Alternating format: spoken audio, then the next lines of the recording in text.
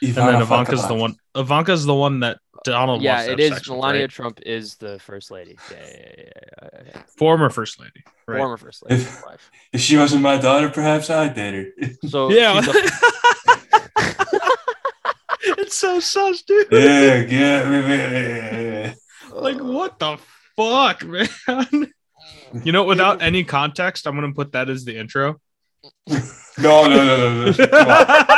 Just no context. You can use the many Will Smith jokes I'm gonna use today. Oh my god. No. The intro is gonna be no context. You saying that quote.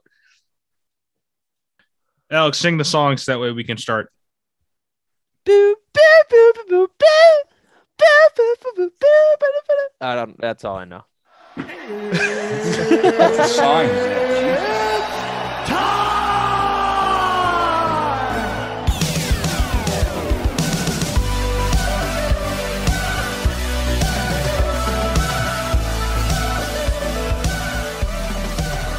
Hey everyone, welcome back into another edition of Making the Walk. Today is the 1st of April of 2022.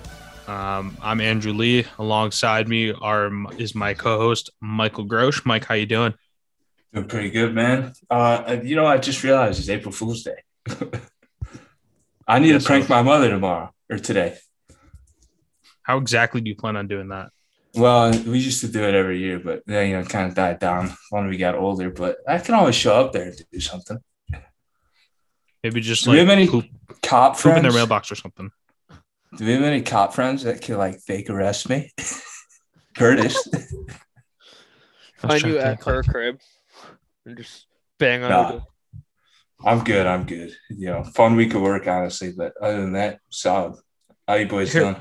Solid prank. Take a bunch of bath salts and then fight off a bunch of cops while masturbating.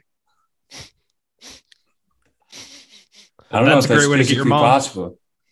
So, April Fool's, Mom. I'm going to jail for 50 years. Haha, got you. Can't wait till next year. Nah. And that other voice you're hearing is Alex Lee, our full-time contributor. Alex, how are you doing, man? I am okay. Still have not worked. So very, very slow days. I find myself playing video games an absorbent amount of times. Literally, first off, yesterday, I'm a fucking shit show, right? I fucking don't sleep most of the day. We go work out, and then I go to class, and then after class, it's 5 o'clock, something like that.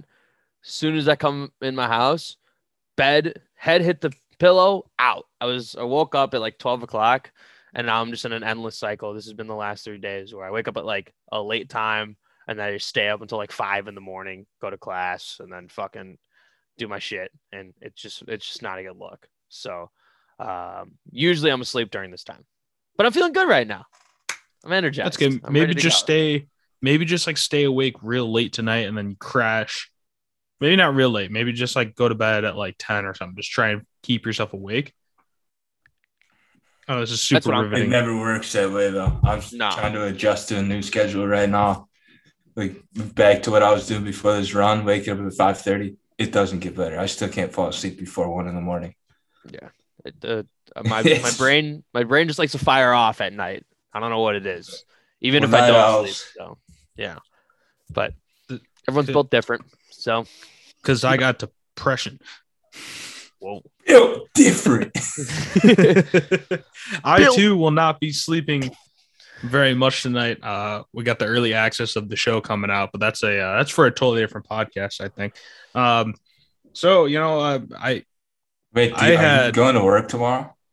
Yeah, I'm gonna be I'm gonna be a complete piece of shit. Just an absolute zombie. Oh yeah, I'm gonna be up till at least 3 a.m. I'm thinking. So, looking forward to that. All right. I mean, if you guys want, we can just get right into our now reoccurring game of Name That State. If you guys are into it, I'm down for it. I Googled the answers this time, though. You Googled all the answers to Name That State. I didn't. I'm kidding. I find random articles. It takes me 20 minutes each to find a good one. He's doing a real deep dive. Oh, yeah. You just go on Google. I wouldn't waste your time with that. All right. So if you guys haven't heard this one before, we play a game. We're trying to do it every week now. It's called Name That State, where I find a random article of the weirdest things in this latest news cycle. And then these two guys try and guess what state it's from. So we will start with a blank man needed to be rescued twice on 2 different days on northern Arizona hikes.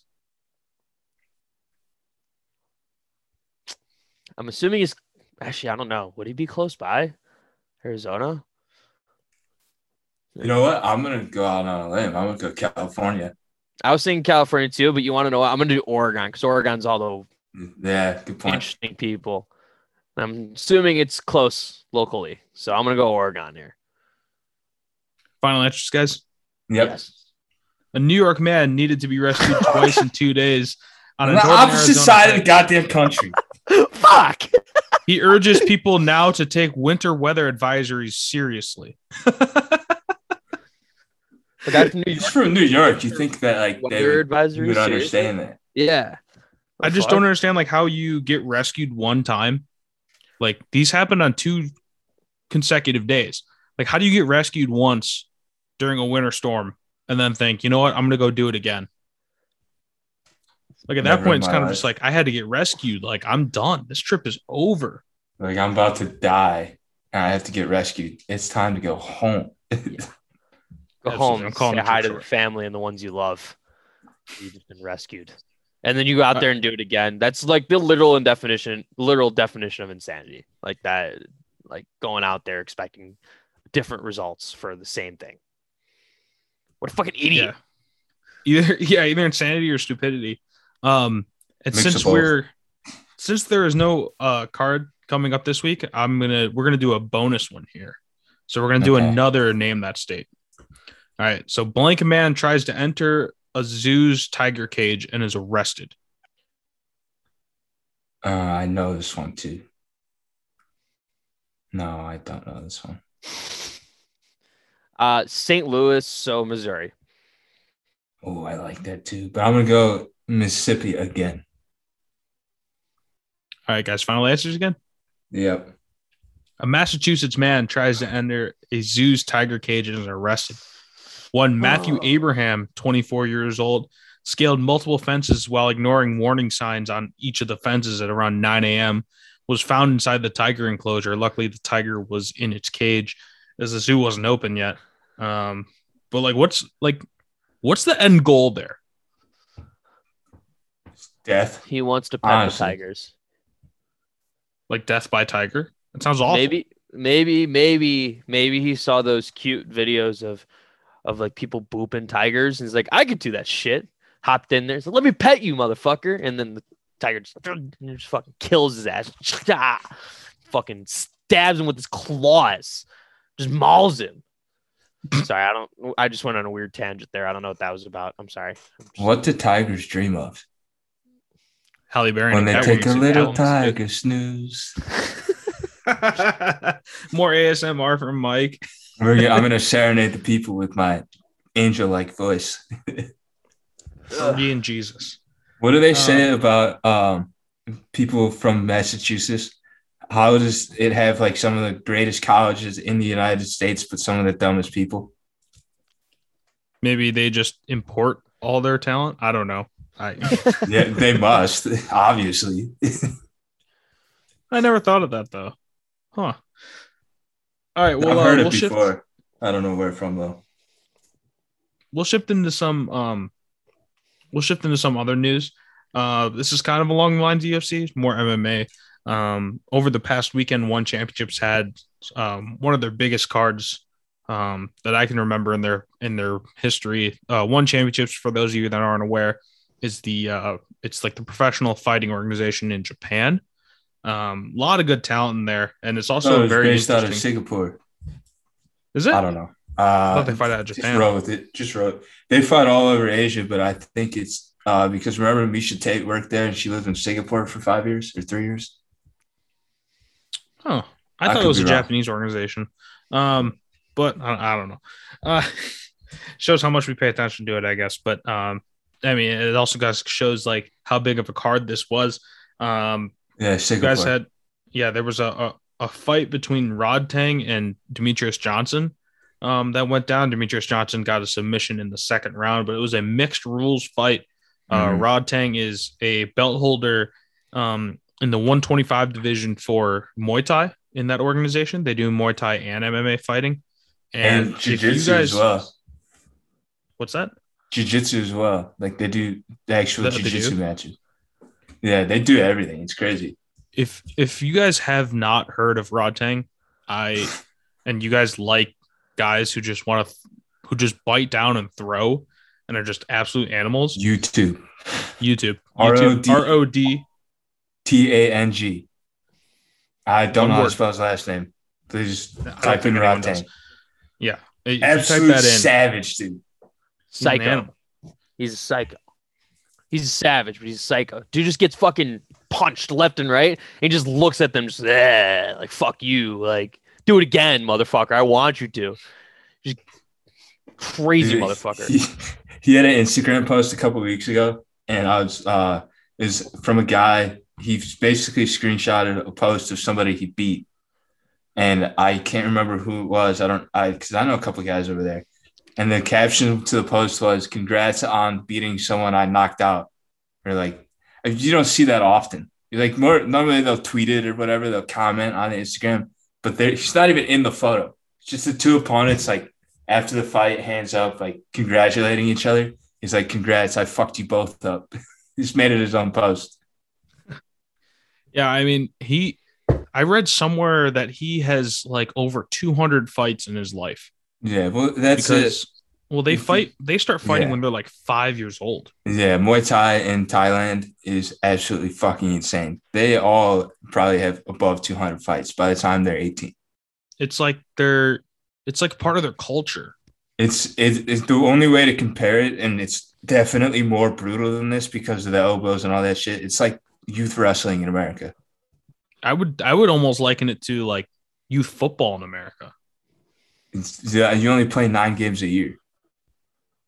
I'm not saying like frequency, but like as part of like culturally. Yeah, you're right. Yeah, or youth baseball.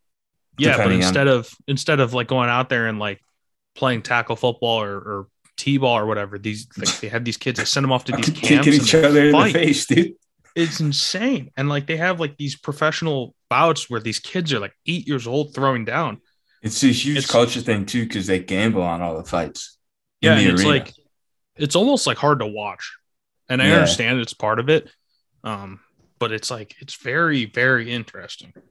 Yeah, there's a good documentary on Netflix. Frank Grillo is in it. I can't remember what it's called, but he travels to different countries and like basically does research and like experiences and trains with these fighters of different disciplines. And Muay Thai is one of the most interesting ones, in my opinion, along with Lethwei, which is from Myanmar, which is, the art of 8 elbows plus your head, which we don't even have to get into. That's even crazier. But that's my favorite episode is the Muay Thai episode. If you can find that on Netflix. Yeah, we kind of went off on a tangent there, but the mixed rules bout between the two of them. We love Rod Tang. What are we supposed to do? I know. Sorry to interrupt, but we love the guy. I mean, Muay Thai is such an interesting, like, it's Thai Muay Thai is so interesting, like just culturally, and how these fighters kind of make a living off of it, and how parents basically send their kids to these camps to learn how to fight, and then with the hopes that they become professionals, and that's how they make money. Make money and send it home. Yeah, and like, I mean, again, we're getting off topic a little bit, but like, it's so cool, and like cool, but also like kind of messed up in a weird way. But it's like it's just part of how they are, and they always say like, you ever heard the joke? It's like you go to Thailand, never get into a fight with a local. Never. Well, if you know anything about that country, just do not fight a local. They're just gonna kick you in the face. Or honestly, maybe worse, because you're not going to get knocked out by it, and you're going to get kicked in the leg by basically a baseball bat. Like their shins are indestructible. You don't see any broken legs over there. We need to see more Thai fighters in the league. It's definitely. Alex is banned with strikes again. Jeez. What did you say? Did you say something stupid? Use your words. Hello? There he is. Okay. All right. I was saying there's not a lot of Thai fighters in the MMA, is there? Like, I can't really think. No, not really. They mostly stick either in Thailand and train in those big. I don't even know if it's organizations. It's just like little arenas with just people gambling on their fights all the time. One has obviously been a big avenue for a lot of the bigger names. Mm-hmm. And then outside of that, like, think about the UFC, the most probably well-known Muay Thai strictly would be like Valentina Shevchenko. Not strictly, obviously, like, but that is her first discipline, I believe. She's a world champion in Muay Thai. Piotr Yan trains out of Thailand sometimes. Hamzat's been out there, but like, I wouldn't call them, they're not Muay Thai fighters. They didn't grow up in Thailand, and you know what I mean? Right. So, yeah. I don't think there is. If there is, I can't name him or her. And I've heard like that those arenas that you're talking about, like, they're not necessarily the most organized things. So like they'll just have random people fighting random people. I'm gonna Google this documentary. And apparently they have fights at these arenas 7 days a week. Yeah, it's all like every single day year round. It's incredible. Like they say like the biggest fights happen on like whatever night like the arena dictates as like their big names, and they just put out a card every day. Every night they put out a card. Fight World, it's called, and it's one of the episodes. They're like 50 minutes long, I think. They're absolutely insane. That's an insane volume of fights. Like, how many fights they have a night, would you say? Yeah, I think they only fight once a night. No, but like how many? I mean, like how many fights on like a card? Oh, probably 20. Oh shit! I accidentally. I mean, allegedly these camps are huge. Like they have, because people will send people away to them or their kids away to them. They have dorms there. Like they have like places for them to eat. Things like that. Like it's like a full like campus that these gyms have, and there's just tons of people in all of them. And like they say that in order for you to actually get instruction, you have to impress a trainer there because there's so many people that they weed out people that they want to train based on watching you spar, hit the bag, and then someone will eventually, if you're good enough, they'll hold pads for you. But you have to prove that you're worthy enough to hold to have pads held for you. Honestly, I kind of like that. It's wild.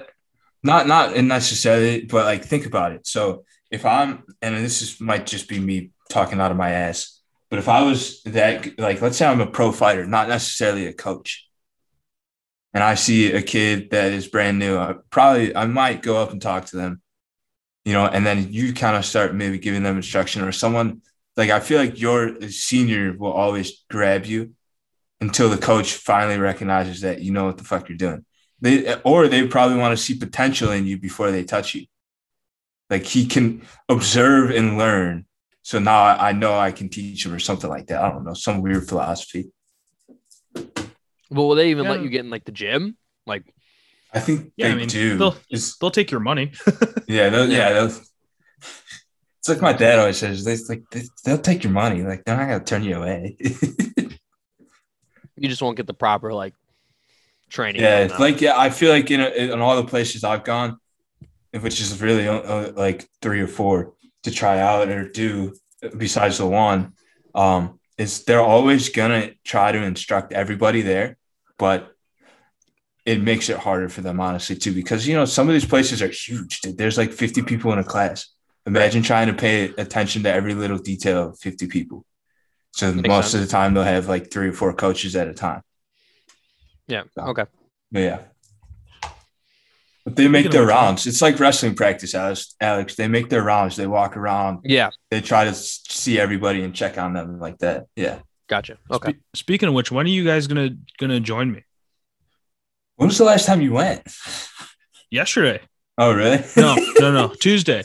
And now my neck and my back are like I don't even know. It's like fucking saltwater taffy. What is there something tomorrow morning or like in the afternoon? Like They do evening classes for adults, evening classes? but Fridays no. They don't have instructionals on Fridays. They do they do some of their like sparring stuff, and like the younger kids get a lot of work on Fridays, I think. You want a spa? I spy you. You want a spa? Oh, like I thought you meant like go to like a spa, like get our nails done at the spa. Like No. He thinks he's saying spa, but he's saying spar. It's like, like I thought you wanted to go to the sauna. Like you want to spar. Mike Perry. All right, so I guess to keep talking about the one championships thing. Yeah, we went on a wild tangent. Go ahead. Yeah, that's okay though. I think it really speaks to how good DJ really is, that he was able to get through an entire round of a guy who is a world champion kickboxer, and then get him to the ground in the second round and submit him. Like he put him to sleep. Let's be honest. Like as long as he was able to survive that first round, he was winning that fight. He's gonna win. Yeah, absolutely. Like the things that DJ did and still does in terms of grappling in the actual fights is absolutely ridiculous. Flying armbar. I'd have to go through all of his shit again, but that one always comes to mind. I think he scored a twister in one, I believe. That wouldn't surprise me. Title he's a world class grappler. He just never got his credit. Disrespected. That's for another podcast too. Yeah.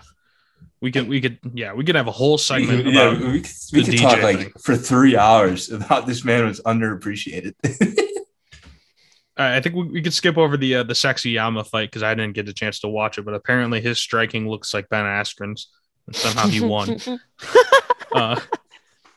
God, that's rough. For their main event, they had Angela Lee and Stamp Fairtex fight for I believe the atomweight championship. That's at 110. 110 or 105? I think it's 110. Okay. And that's like those two they're incredible. Is there any way to watch it? I missed it. I was watching highlights of it, kind of the morning that me and Alex were in Columbus. We'll talk about that later. But Angela Lee did retain her championship after 2 years away because she got pregnant, had a kid, and then took a lot of time 105. off. 105. And then I want to see Angela Lee in the UFC so badly. You think she would ever come over? I don't know. Not. I think it's even less of a chance now that she has a kid. Yeah, that and they're probably paying her very handsomely. I would imagine these like that promotion pays people really well. Yeah. Well, I mean, I find it hard to deny that they do. Dude. Like, I feel like there's so much more money in Asia and like just per like how many tickets can you sell? You can sell that shit all day. There's so many more people. But still, at the same time, the UFC is always criticized for the pay because, we can talk about that later. We keep saying we can make a whole separate podcast, but I think one day we really need to do it. Well, the problem is we have fucking fight cards every goddamn weekend, which I'm not complaining, but like there's not always room to talk. Like we'd have to pick a whole nother day. This would have been a great week to do it, but we didn't plan it out. Yeah, no, we didn't plan it out at all. We're just like, fuck it, we're doing it today. Let's roll. I Googled last night, like, is there a fight card this weekend? Like on ESPN. I'm like, oh, there's not. I don't have to go 0-6-1. We'll get into that. I feel that. Yeah, it was a rough card. It was fun, but it was a rough card. Yeah. All right. So let's real quick. I think we do need to talk about it. Like the Will Smith thing. And now, Chris Rock didn't press charges, so now therefore Colby's a bitch. Oh. That's what that meant in the notes. I was so confused. I'm like, what like correlation are you trying to pull here? You see that? It was Jake Paul offered both of them $15 million to step in the ring with each other. Chris Rock and Will Smith. Mm-hmm. They don't need that fucking money. That kid's poor compared to them. Yeah, they definitely don't need that money. But what a fucking slap. Did you see what Dana tweeted about it? No, I didn't. What did he say? He pretty much was like, this is exciting. I wish the Oscars was pretty much like this all the time. And fucking goddamn, Chris Rock's got a goddamn chin. That one. Honestly, I thought he handled it the best way possible. If I'm professional about it, because if he does anything back, he's the bad guy. Yeah, because not only did you make fun of his wife, then you fought back because of it. Yeah, I mean, and he could have came right back at him. We know he's got jokes. He definitely was rattled, but who wouldn't be? I mean, Jesus Christ, he's not a professional fighter. He's a funny guy. Even if you are a professional fighter and you just get slapped like that out of nowhere, I'd be like, what the fuck? Like, what in front of millions of people too. Yeah. Well, I feel like if it was a professional fighter, it'd be like Chael Sonnen. I can't let you get close. I can't let you get close. Against in Wanderlei in Brazil. Right now. If you get slapped though and you're a professional fighter, you got to think that hands on sight. Yeah.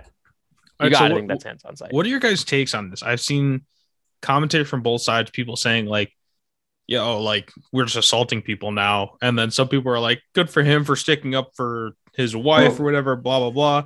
Like, I'm all for like sticking up for people in your life, but like assaulting them over a joke seems a bit far. I have two things. First thing, Chris Rock, you can talk to him after the show.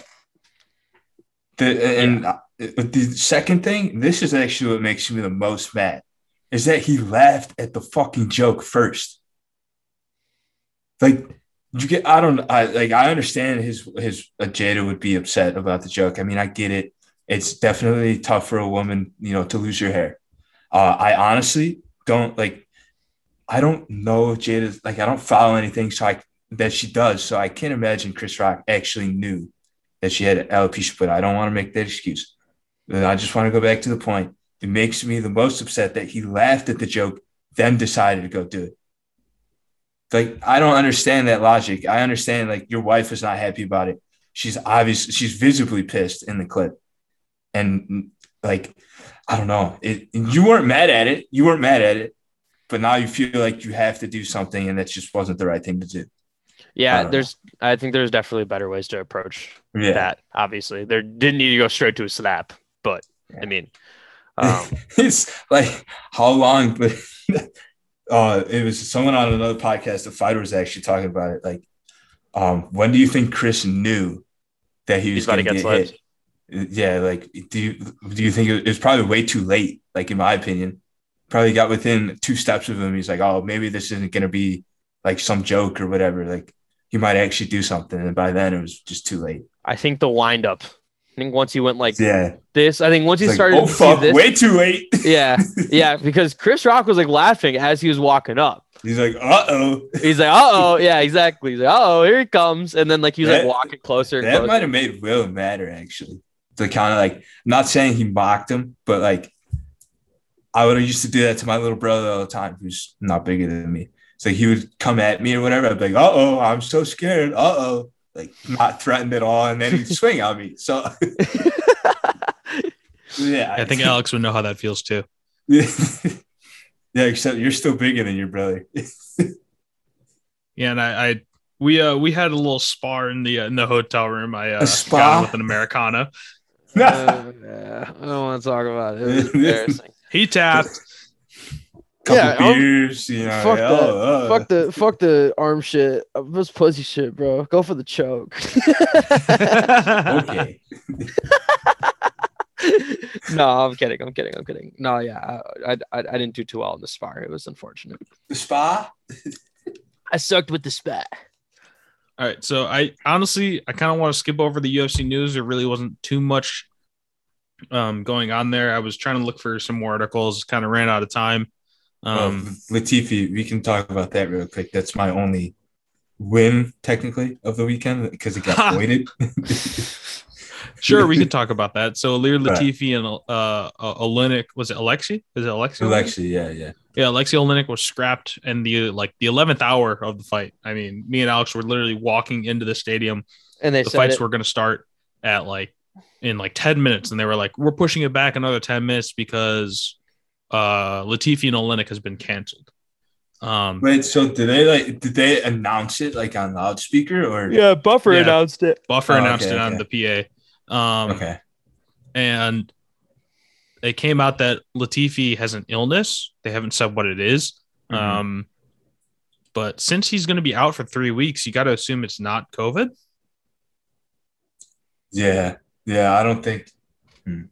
Because they rescheduled the fight for 273, which is next weekend, not this weekend, but the following. Maybe he just had the shits. Maybe, but that's going to last 3 weeks. I don't know. Undisclosed injury?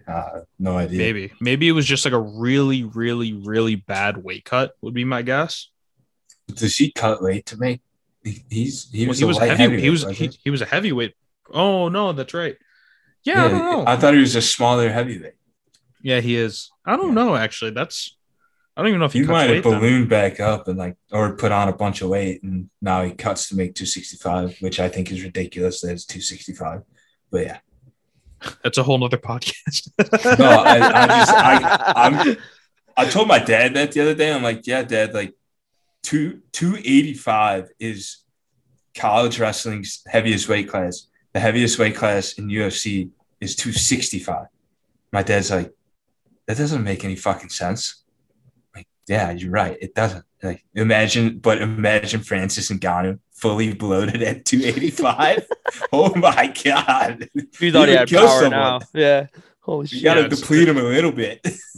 Yeah, maybe that's it. But yeah, that fight has been scrapped now for 273. Alexei Oleinik does have a new opponent. I can't remember who it is off the top of my head. Honestly, I'd never heard of him before. All right, so while Mike's on the Google machine looking that up, we'll talk about that no one wants to fight Paulo Costa. Derek Brunson said he has no interest in fighting him. He thinks his stock's already high enough, doesn't feel the need to. And then Sean Strickland has also come out and said that he doesn't really want to fight Paulo Costa. So I am curious. I don't have the rankings up in front of me. Well, Jared Vandera. Okay. So, Mike, while you're at it, do you want to Google the rankings and the upcoming fights and see what would possibly be a good fit for Paulo Costa in his next fight? Because I think both of those guys are good fights. He keeps saying that he wants to hold out and fight Marvin Vettori. But if I'm Marvin Vettori, what's the purpose in that fight again? Yeah, but no, you get nothing out of it. You already beat him. Yeah, that's pretty true. convincingly and too. You beat him technically on short notice because the fight was at 205. And because Costa couldn't make weight. Yeah, and you also beat him when he didn't make weight and he was heavier. Yeah. So so we have. He could fight Whitaker. They had that fight scheduled, but Costa pulled out. But Rob could sit. He doesn't have to fight. Cannonier's fighting Izzy. Marvin is there. But here's the thing. Sean Strickland or Derek Brunson have to fight Marvin or Paulo Costa. Didn't they already announce Strickland to fight someone pretty recently? Let me look. Thought they announced something. Yeah, they did announce a fight for him. Why didn't I not write any of this down? Just horrendous podcasting. Mike is now the research team. Sean Strickland. This is good podcasting. Filling time. Oh, Alex Pereira. He's fighting Alex Pereira. Is he really? Yes. Yeah. That'll be fun. Oh, he is. Wow. Yeah, I knew I just saw that recently. That he was Strickland might just fucking wrestle. That's what I was thinking too. Yeah. That might not even be. That might be a terrible fight for Pereira. Everyone says they might just wrestle. Yeah, that's true. It hasn't happened yet. No, yeah, you're right. I mean, I wouldn't want to strike with him. I also not a world-class UFC fighter, so I wouldn't want to wrestle with him either, though. I know what I'm doing wrestling, but not very well. But it's also been 10 years since No, whatever. He also probably has like 6 inches on you, and walking around, He's I probably imagine he weighs he's more probably than you. 200. He's not very big. I mean, he's tall, but he's not. I'm not saying I could beat him in wrestling. I'm just saying I would wrestle him. There's a lot of these guys I'd like to wrestle just to see like how bad it would be. Like, how bad would this fucking suck? Like, so like we find a guy in your weight class. Let's say like you want to. Oh, he's 6'4". Jesus Christ, that's a big human. Yeah, he's a big dude. More leg to grab. Yeah. So like what weight class? Like, taller kids. Like what weight class would you, in theory, fight at? 35 or 45, which would be impossible for me to make now. Who's like the worst wrestler in those divisions? I got the rankings aren't going to tell me anything. No, but I'm trying to think like if you had to go against. I'll tell you what. There's no wrestler in any of those divisions inside the UFC that I could out wrestle. No, I'm not saying walk in at 135. I'm saying like a striker or something like that. Like, do you think that there's someone in that division that you could strictly wrestling you could take? No. No, at my very, very best, I was probably a Division III wrestler, and I never got an offer because I was never consistent enough. Like, and that's at my very best, which is not terrible, but I'd be a walk on and whatnot. Like, I was good, but I was never that good. I mean, yeah, I know because I put you in a guillotine the one time. Shut the fuck up. That's also not wrestling. You can't. Yeah, that's the wrestler's nightmare right there. Yeah, that's the wrestler's nightmare. The guillotine. That's the ultimate counter for most wrestlers. Well, here's the other thing too. Now is like whenever someone tries to wrestle me and fuck with me, because the ultimate defense for wrestling is guillotine. Well, as far as I know, I don't shoot. I'll fucking stand there all day. You're not going to take me down. What are you going to do? You're going to body lock with me? I want you to. You're going to go flying. Like, what was it, like 2-3 weeks ago? We were in our buddy's garage when Kobe fought Jorge, and he's like trying to like wrestle with me. And he's waiting for me to shoot because everyone waits for me to shoot. And I'm just standing there. I'm like, I'm not going to do anything. The second you push into me, it's over. And I was never a Greco guy. Like, I would get my ass kicked in Greco. Is Greco more tosses and stuff like that? Yeah. It's all upper body. You can't attack legs. Yeah, you can, but it has to be your legs. Like trips and shit. Yeah. The second you push into me, you're going head over heels. Not in a good way either. Because I don't know how to do it right, so you're probably landing on your head. Sprawl, you mean? No, Mike's just going to take your momentum and toss you. Oh, yeah. Lat drop. I got you, Mike. Next time I'll go for the takedown and I'll take you down. Oh, that'll be even worse for you. Nice little double. It's not illegal to elbow you in the back of the head. Nah. Please don't paralyze my brother. No promises. No, I'm kidding. I just probably defend it normally like I used to. Which is sprawling? Yeah, basically. But no elbow to the back of the head. Yeah, preferably not. That would suck. All right, so whatever. We'll just get past this. Let's get into the Columbus card. Alex, I mean, you and I kind of we just had a wild experience that I think anyone who is interested in the UFC should experience at least once. 100%. I mean, it was just so cool to be around, all these personalities that you always see on TV calling pay-per-view fights. And, Bruce Buffer was there. We saw John Anik. We saw Michael Bisping, DC, Megan O'Leary.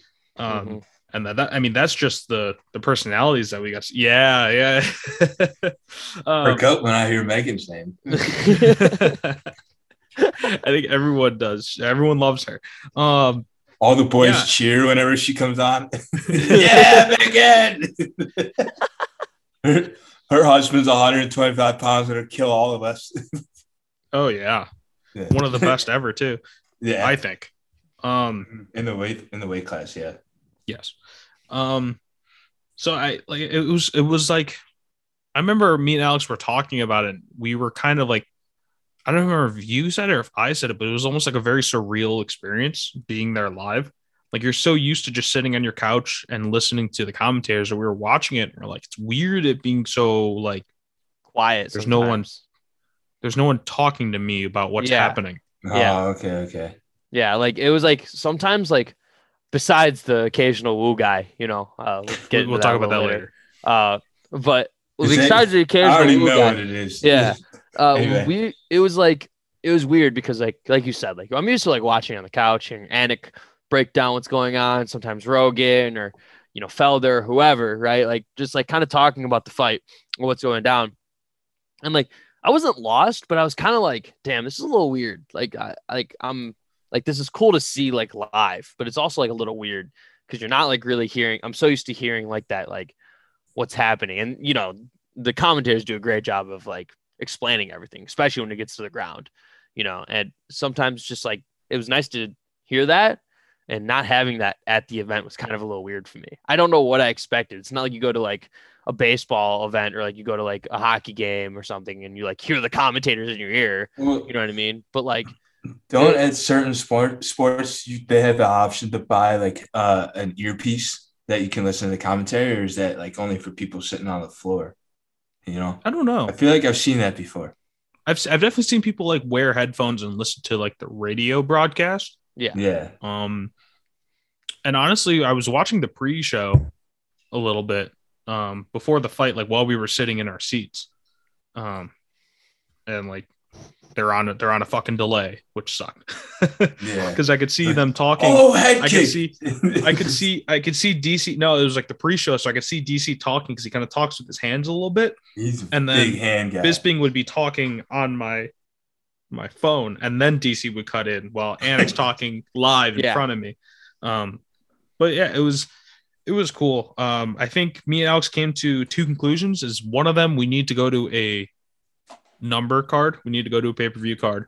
Mm-hmm. Probably in Vegas. Like that's like, we got to do it at some point. That would be my ideal bachelor party. But and then I have to get married first. We're like 15 years out from that. Oh my God. That's not even a whole podcast. That's a whole other that's a whole other series of podcasts. We can make a TV show about that. Oh my goodness. That's true. And one in Vegas, and then what was the other one? Other conclusion. And then the other conclusion that I think we got to is that once we do that, I don't think we're going to do it again. Yeah. I have a feeling it might be one of those things. So like I said, it was really cool being there in person. You got to see how fast they truly were. You got to see how strong they were. Mm-hmm. Like some things, like, when you go to a real life sporting event, that you truly find an appreciation for how good athletes really are. And like when you go to it in person, it's just so much crazier to watch. But one thing that for sure was difficult was the sightlines. Like there's no arenas built anywhere in the US that I'm aware of that have perfect sightlines for these things. No matter where you're sitting. It's so different.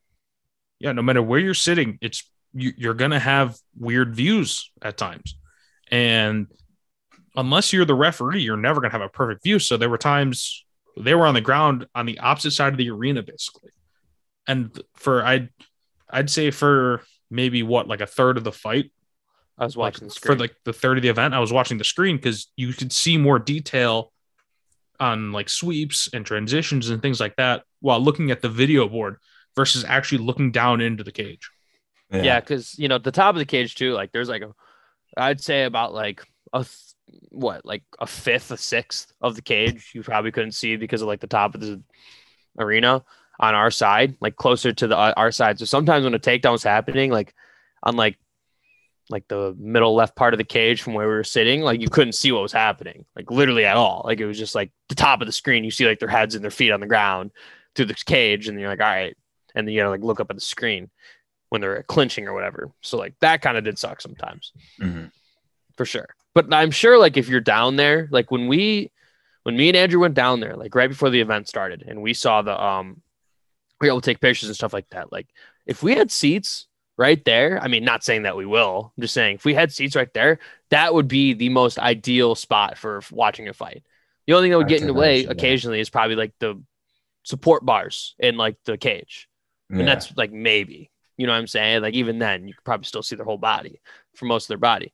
So I think that would be like the coolest spot. So like, I think, yeah, like that's other than like, I mean, it's still awesome to watch though. Like Andrew's 100% correct. Like the speed is definitely not, it's shown, but it's like when you see it in person like that, it was cool to watch, like kind of like the difference.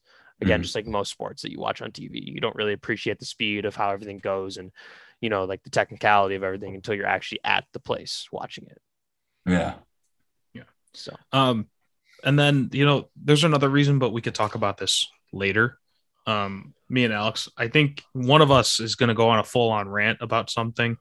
So Mike, we're actually going to take this overview this week. Oh, that's fine. I don't have anything to bitch about. But the Columbus was cool. I was telling Alex pretty much the whole weekend, like the people that we were running into there were just super nice, super nice people over there.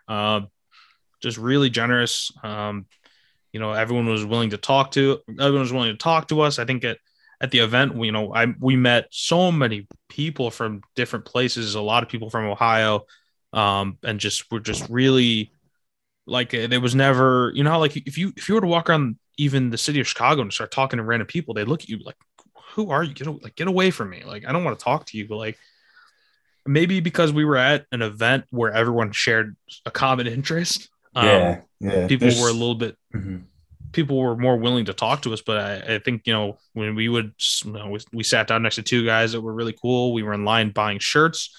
We talked to this one guy for a while. Just really, really good people. And even when we went out to the bars before and after the event, just, you know, really just very courteous people. And, you know, the bar after the event. We could talk about that too a little bit later. All right. Did you guys get in a fist fight? No. You'll hear. We'll talk about it. All right. So, how about this, Alex? We'll talk about that after the Kai Car France. Yeah. Review. All right. So let's review some of our bets here. I know Mike has been dreading this part of the podcast pretty much since the weekend. I think Alex, I texted you guys after like the first two. I'm like, yeah, I'm not winning. It was one of those what is it, right shape wrong size kind of things for you, right? Like you picked a lot of guys to win, but it was the wrong method. Car France, I think, was the only one I picked wrong. Like Kai Car, because I picked Askarov, and who's the there was a Sarah McMahon won. Every other bet was the right pick, wrong way to win. Yeah, there were some surprises on here, but we'll get into that here. So Luis Saldana defeated Bruno Souza. I took Saldana by decision at plus 180. That one ended up hitting. So I did want to discuss something here that has absolutely nothing to do with the fight itself, but the random beers being given to fighters after the events. Like, I think I love it. Like, don't get me wrong. I think it's awesome that these guys just grab beers from the crowds and just start chugging them. And like people are offering beers, be like, here, chug this. Cause you just won like a fight. Like it's so cool. It's hilarious to watch people go nuts. But like, how long until someone gets fucking poisoned or drugged? Yeah. You're right. Like all it takes is one fucking psycho to hand this guy a beer, and Lord knows what he put into it. Like, at what other place would you accept a drink or food from a random stranger that they've already just had in their hand that you didn't see the bartender give them immediately?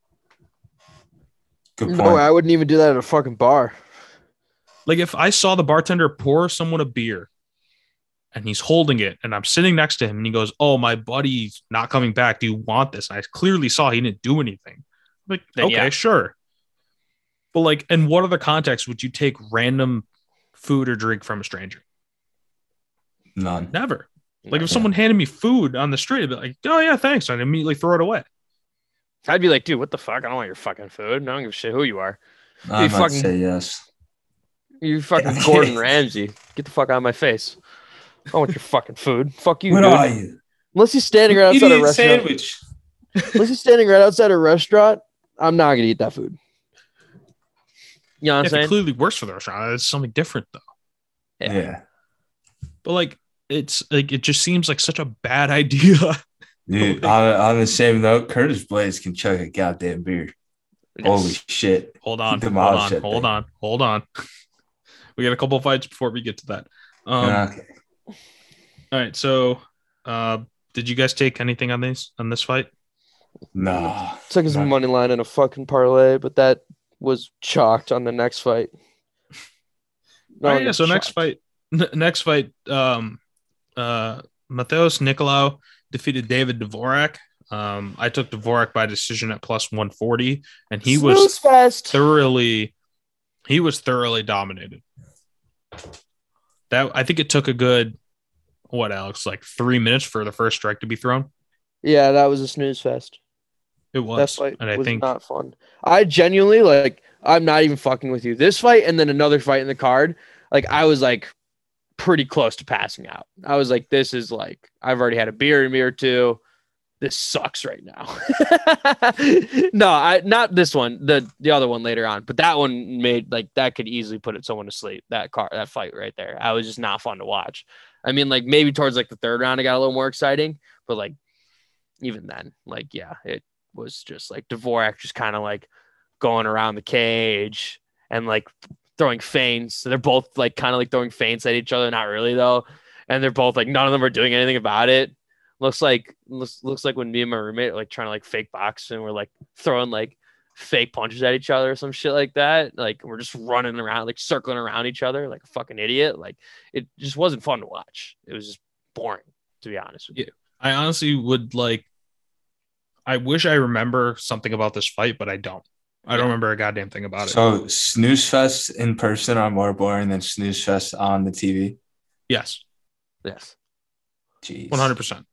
Because at least in my house or in someone's house, we can all right, I'm looking away from the TV for a little bit.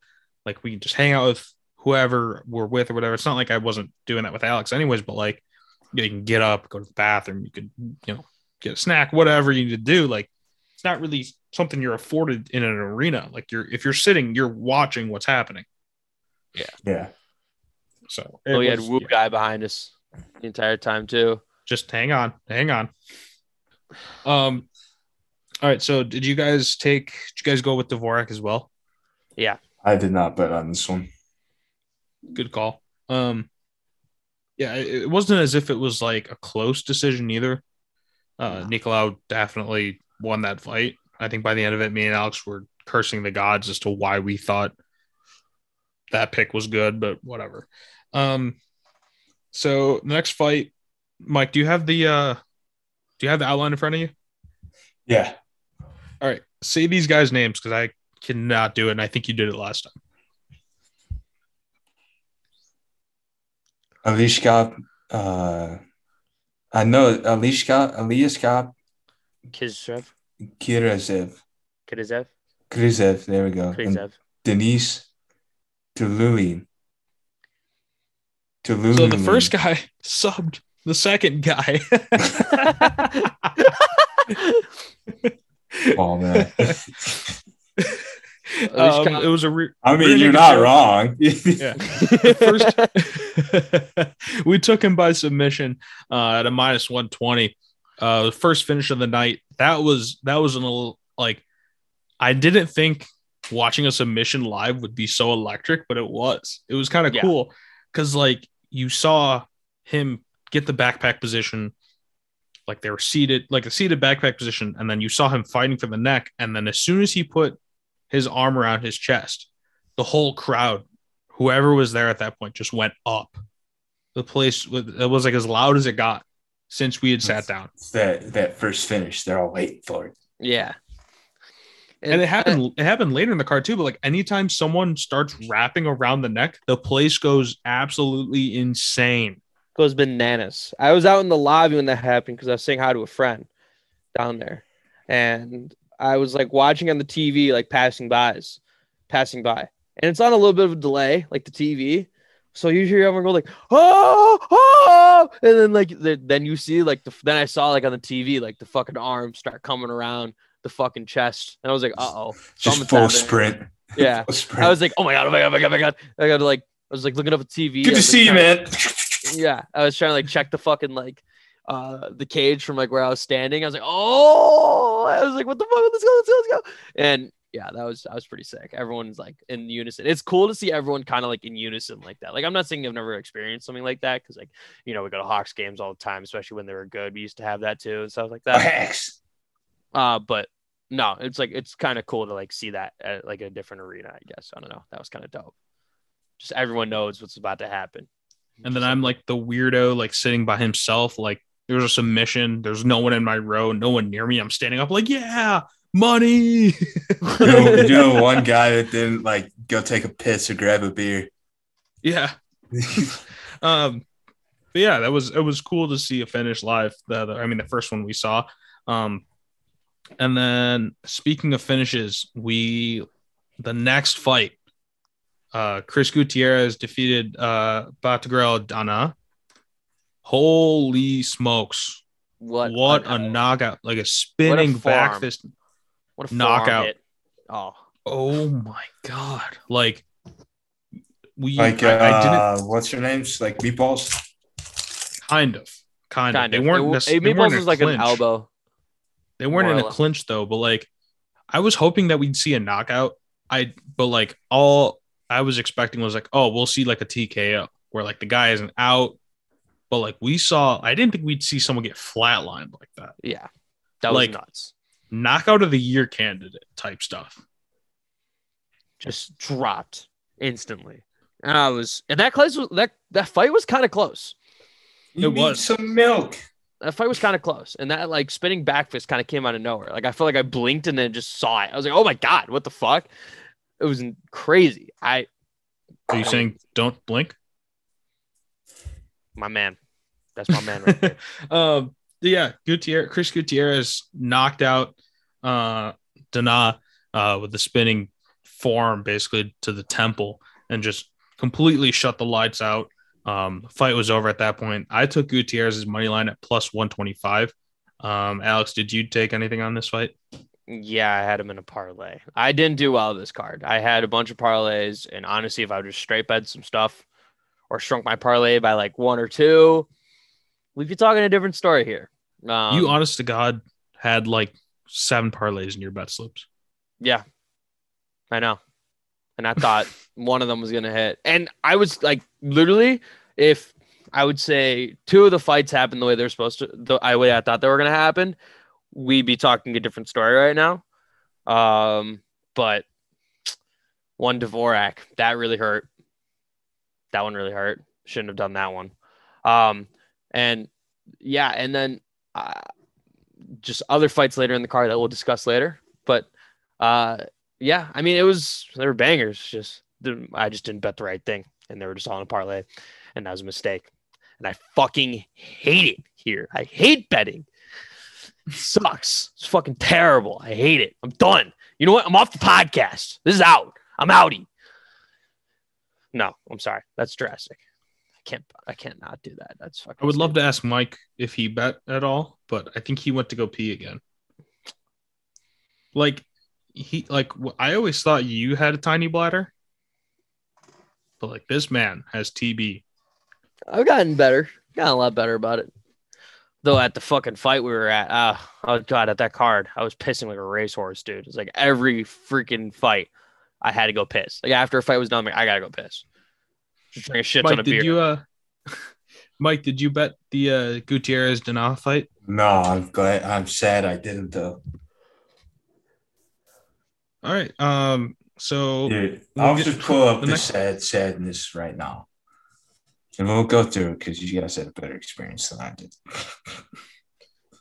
Go ahead while I get this pulled up. All right. So the next fight is going to make Mike even more sad. And I can't say I didn't warn you guys about this one. Sarah McMahon defeated Carol Rosa in a unanimous decision. Mm-hmm. I said I didn't want to bet this because we know what Sarah McMahon can do. And every once in a while, she just goes into this mode where no one can beat her. And it earned her a title shot many, many years ago. And she hadn't really shown it in a long time, but like we always kind of knew it was in there somewhere, and she showed it this past weekend where she just grinded out a decision win. Yeah, I kind of got. I mean, I only had Rosa in like one fight or like one parlay, and it wasn't really like that big of a deal for me to lose that.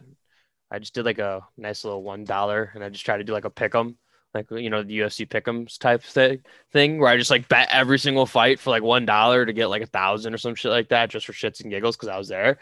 I mean, Dvorak already ruined that for me. So when Dvorak was done, I was like, all right, well, that fight, that card, or that parlay doesn't really matter anymore. So I didn't really bet necessarily on this one, like a lot, but I had like a little bit on her. Yeah. It was whatever. All right. Let me run through this real quick. Luis Saldana by double chance, TKO or submission, lost, but he won the fight. Manion Fiorot by knockout. She won, but didn't get a knockout. Carol Rosa by points, lost the fight. Main card parlay, the only two I got right was Blades and Grasso. Matt Brown lost, Askarov lost, Olenek didn't fight, Borishev lost. Borishev by KO, Curtis Wade by points. 0-6-1, because the Olenek fight was void. Yeah. So I need a weekend off. Thank God. Yeah. Well, you wish granted. We did skip over the Mana Ferrell fight. That was fairly entertaining. Actually, I enjoyed that one. It was Mana Ferrell had 101 total strikes with 83 of them significant. It's not like Jennifer Maia just stood there and took it. She had 56 total with 37 significant ones. It was a very closely contested fight. I think the one difference was for us control time and her ability to kind of keep positions progressing.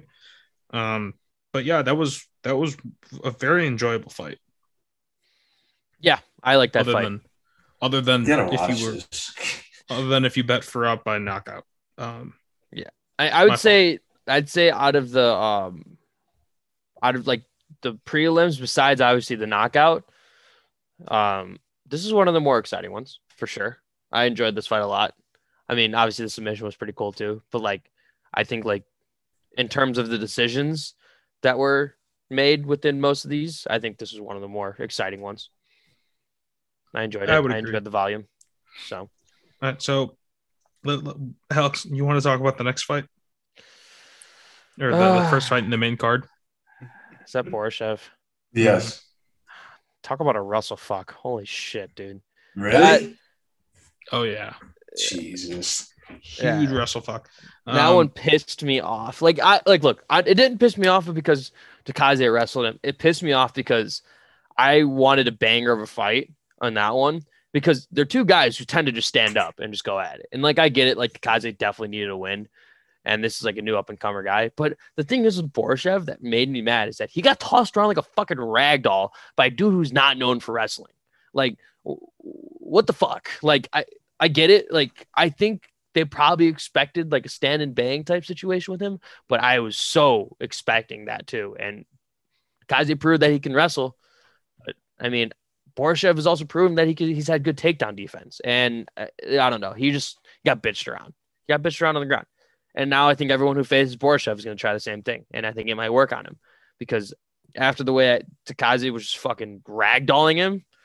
Yeah, no, fuck that. That shit pissed me off, man. That was so annoying. And it wasn't even like progression after the wrestling either. You know what I mean? Like he took him down and he just kept him down there. You know what I mean? He didn't like try and go for like anything else. Like really, that was like exciting. Like I don't mind wrestlers. Like I don't mind watching wrestlers because they take them down and then they progress it further by adding BJJ or adding like some strikes in, like something. Like there was none of that. None of that. Yeah. It was annoying. Yeah, I mean, if you want to really talk about a wrestle fuck, 11 takedowns from Mark Takaise, 12 minutes and 24 seconds of total control time. And I understand people were very upset. I mean, at the event, Mark DeKaiser was booed like no one's business. Yeah. And personally, I just completely disagree with that sentiment. I think if you want to go watch guys, if you want to go watch that stuff, go watch a kickboxing fight. Yeah. You know, it's in there for a reason. And I understand like not wanting to progress, you know, with your jiu-jitsu or things like that. But like you said, the guys needed a win. And I mean, he securely got the win. It was not, at no point was he in any trouble whatsoever. No. And I resent the booing after that fight. It definitely wasn't the most entertaining thing in the world to watch, but if you've ever tried taking down a grown ass man who is trying to stop you from taking him down, even someone who's completely untrained, it is so hard to do. And doing it 11 times and controlling him for 12 minutes and 24 seconds of a 15-minute fight is just, I don't know how you can't be impressed with that. I am. And like I said, like no disrespect to Kaiser. I don't remember what I was going to say his name. I'm sorry. The Bone Crusher. I don't know. Like that fight just made me like. It just wasn't what you wanted or what you expected. Yeah, it was about an actual snooze fest for me. Like it was cool to see a dude like actually manhandle someone, but also at the same time, like I was expecting some fucking fist to be thrown between these two because that's what they're both known. I understand because you were so hyped last week, dude. This is the fight I was actually the most excited about. Like besides the Kai Kara, like this is one of the fights I was like so pumped to see because I love Borishev. I still do. I still have like a lot of respect for him. He just needs to fucking figure out his wrestling because that was horrendous. But yeah, Svatakaz, still love the man, but I would have much rather seen a different outcome in this. But you know, I kind of on the flip side to be my own devil's avocado. How the hell are you going to have a name like Bone Crusher and score a total of 40 strikes in a fight? Yeah. Or fucking not even go for like a submission or some shit to break. At least actually crush a bone. Yeah. You know what I mean? So I don't know. That shit made me. Made you fart? What's that? Made him fart? Oh yeah. Okay. Yes. So after this point on, from this fight up until the end was just an electric card. Yes. Decisions do not give it justice. No, they don't. Like they were nuts. So the next fight on the card, Neil Magny defeated Max Griffin. Almost that knockout. Almost. Max Griffin. I took Neil Magny by decision at -120. That was the closest hit I have had in a very, very long time. That was an absolute war of a fight. It was like I don't know how that didn't win fight. Like I get why it didn't win fight of the night, but it was an electric fight. Yes. It was insane. Yes. That was crazy. That was a lot of fun to watch. Like just seeing the volume that they both just put out there and just like the constant fucking back and forth on the exchanges. That was fun, especially in that first and second round. That was a lot of fun. And there was some mix of like some takedowns too, if I'm not mistaken, right? There was one total takedown and it was Neil Magny pile driving Max Griffin in the third round. Yes, that's what it was. He flipped him upside down, right? And he was like, boom, like he tried to do the fucking like WWE pile drive shit. Like, yeah. I remember that now. Yeah. No, it was Captain cool. Insano powerbomb. Captain Insano shows me the mercy. He poked me in my arm, man. That was perfect. That was literally synced up for me. That was perfect. Yeah, no, I mean it was cool. It was a really fun fight. This was definitely the start of the bangers for sure. What? Yeah. One Neil Magny Waterboy line. Compliments of Captain Insano. So Neil Magny, like we'd said, won based on volume and his ability to kind of to be able to just touch Max Griffin from the outside. There was definitely one scary moment in there. Max Griffin did score a knockdown, I believe, in the first round. Yes, like literally he clocked him. Yeah, like I think literally within like the first like 3 minutes of the fight, Max Griffin smoked him, and Magny looked like he was done. Like I thought, like that was it for him, and I was like, oh my god, no fucking way. And at this point, my knockout bet didn't hit, but I still had him by knockout. And yeah, that just didn't work out well. But I mean, that was still fun to watch that. And I almost freaked out if he would have got actually fucking slept. Yeah, and then one point, I think in the third round, Neil Magny had Max Griffin in trouble. He didn't score a knockdown, but he was like nearly out on his feet. Yeah. Like running away from Neil Magny. The Haitian Sensation did come out with a split decision. I remember me and Alex were sitting there watching it, and Alex knew I had Neil Magny by decision. So they said one judge scores the fight 29-28 for Griffin. One judge scores the fight 29-28, Magny. And Sal Diamano scores the fight 29-28. And I look at Alex and go, fucking Sal is going to screw me here, dude. Sal Diamano. And he said Sal Diamano scores the fight 29-28 from Neil Magny, and I'd lost it. Yeah, Sal. I was telling the guys next to us, I'm like, I swear to God, if he says Max Griffin, I'm jumping off this goddamn balcony. I said that a couple times to the guys next to me. I think they were a little worried about me. Oh man, we sitting next to this guy. Huh? No, we weren't even the worst guys there. But like I said, we'll talk about that later. But yeah, Neil Magny pulled out in a crazy close split decision. So in the next fight, Kai Kara France defeated Askar Askarov in a unanimous decision.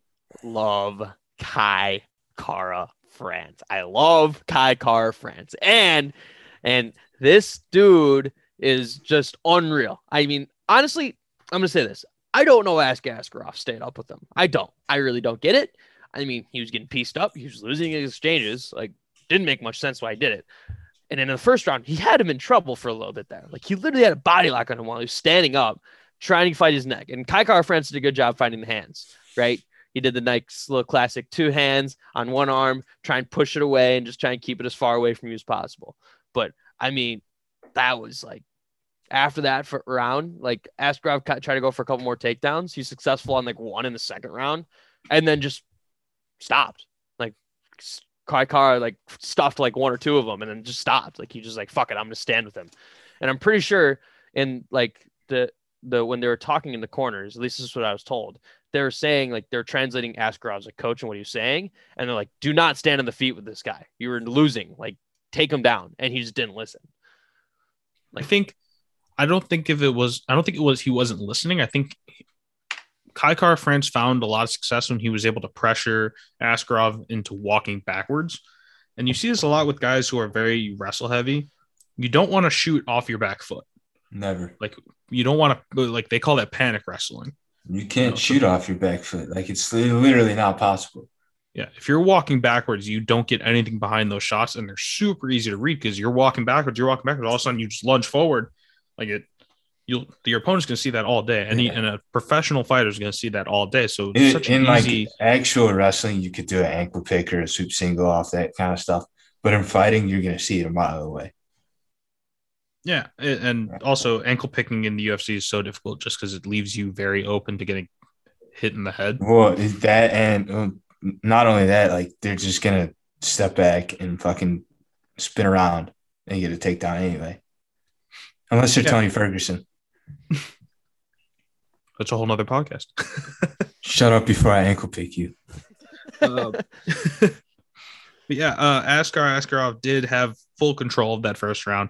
I enjoyed the memes of like, it's like Askar Askarov putting Kai Kara France in like a neck crank, and you see like his head like to the side, and like Askarov squeezing his head, and you see France he gives us a thumbs up.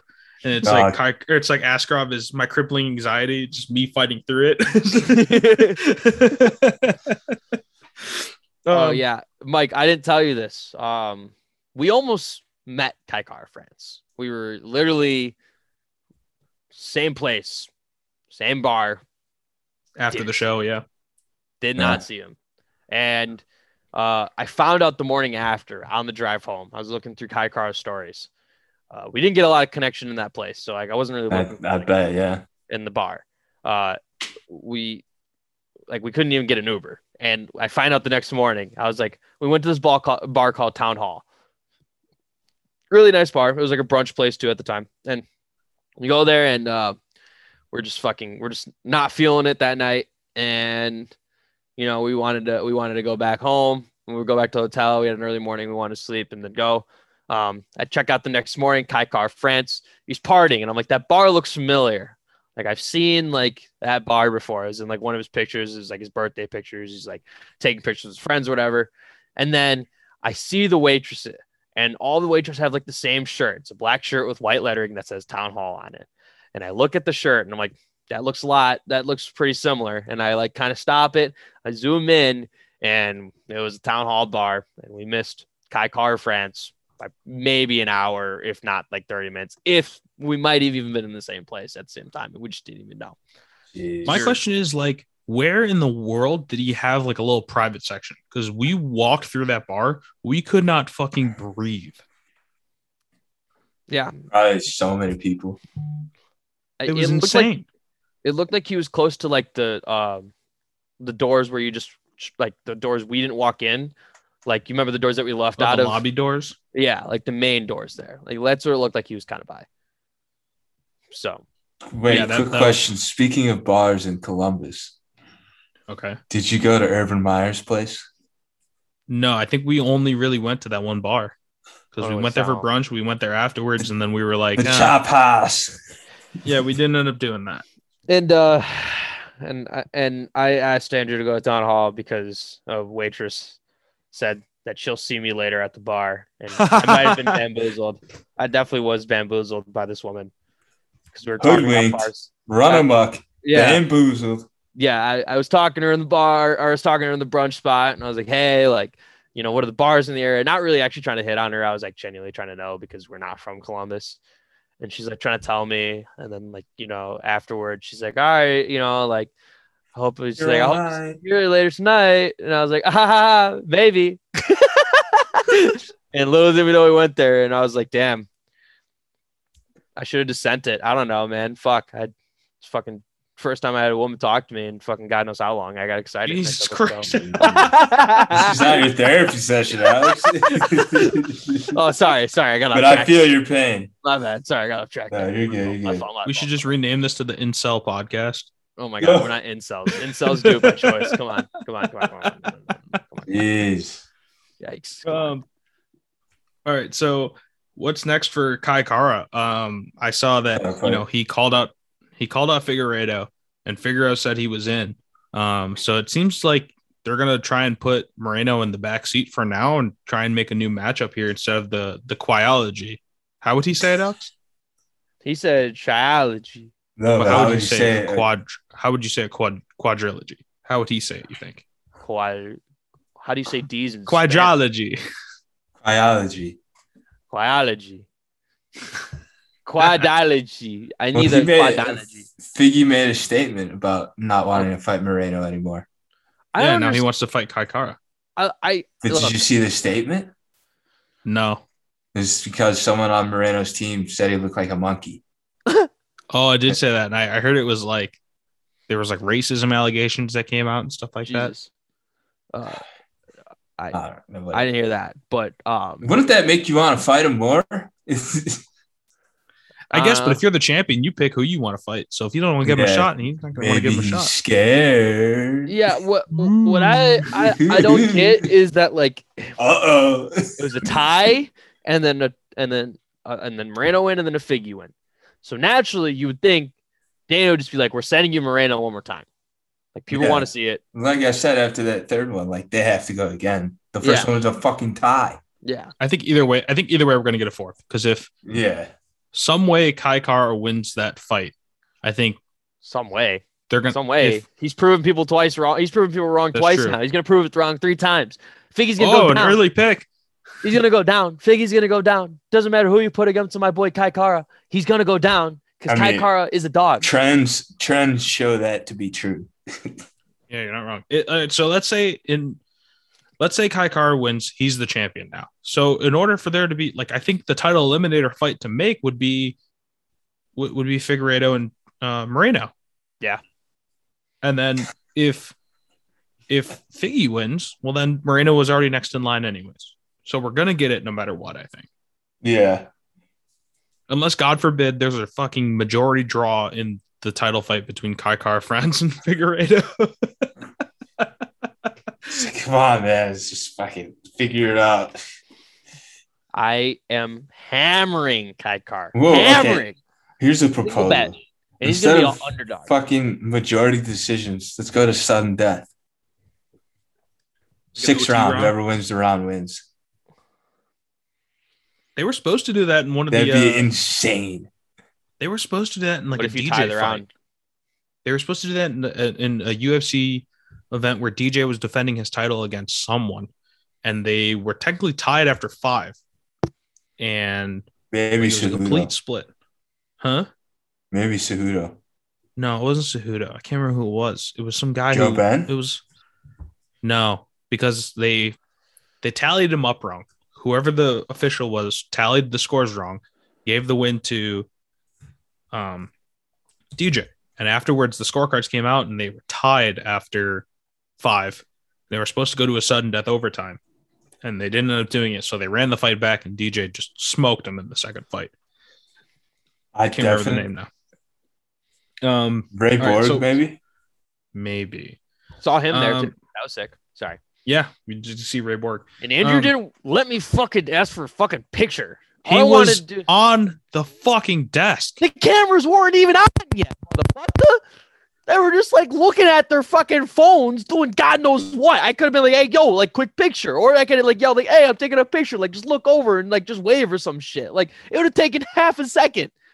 And it's like, no, let's go. He's like, how would you feel? Bug him, man. How would you feel if people came up to your job and started asking you? I'm like, well, I'm not famous, so no one would ask me that.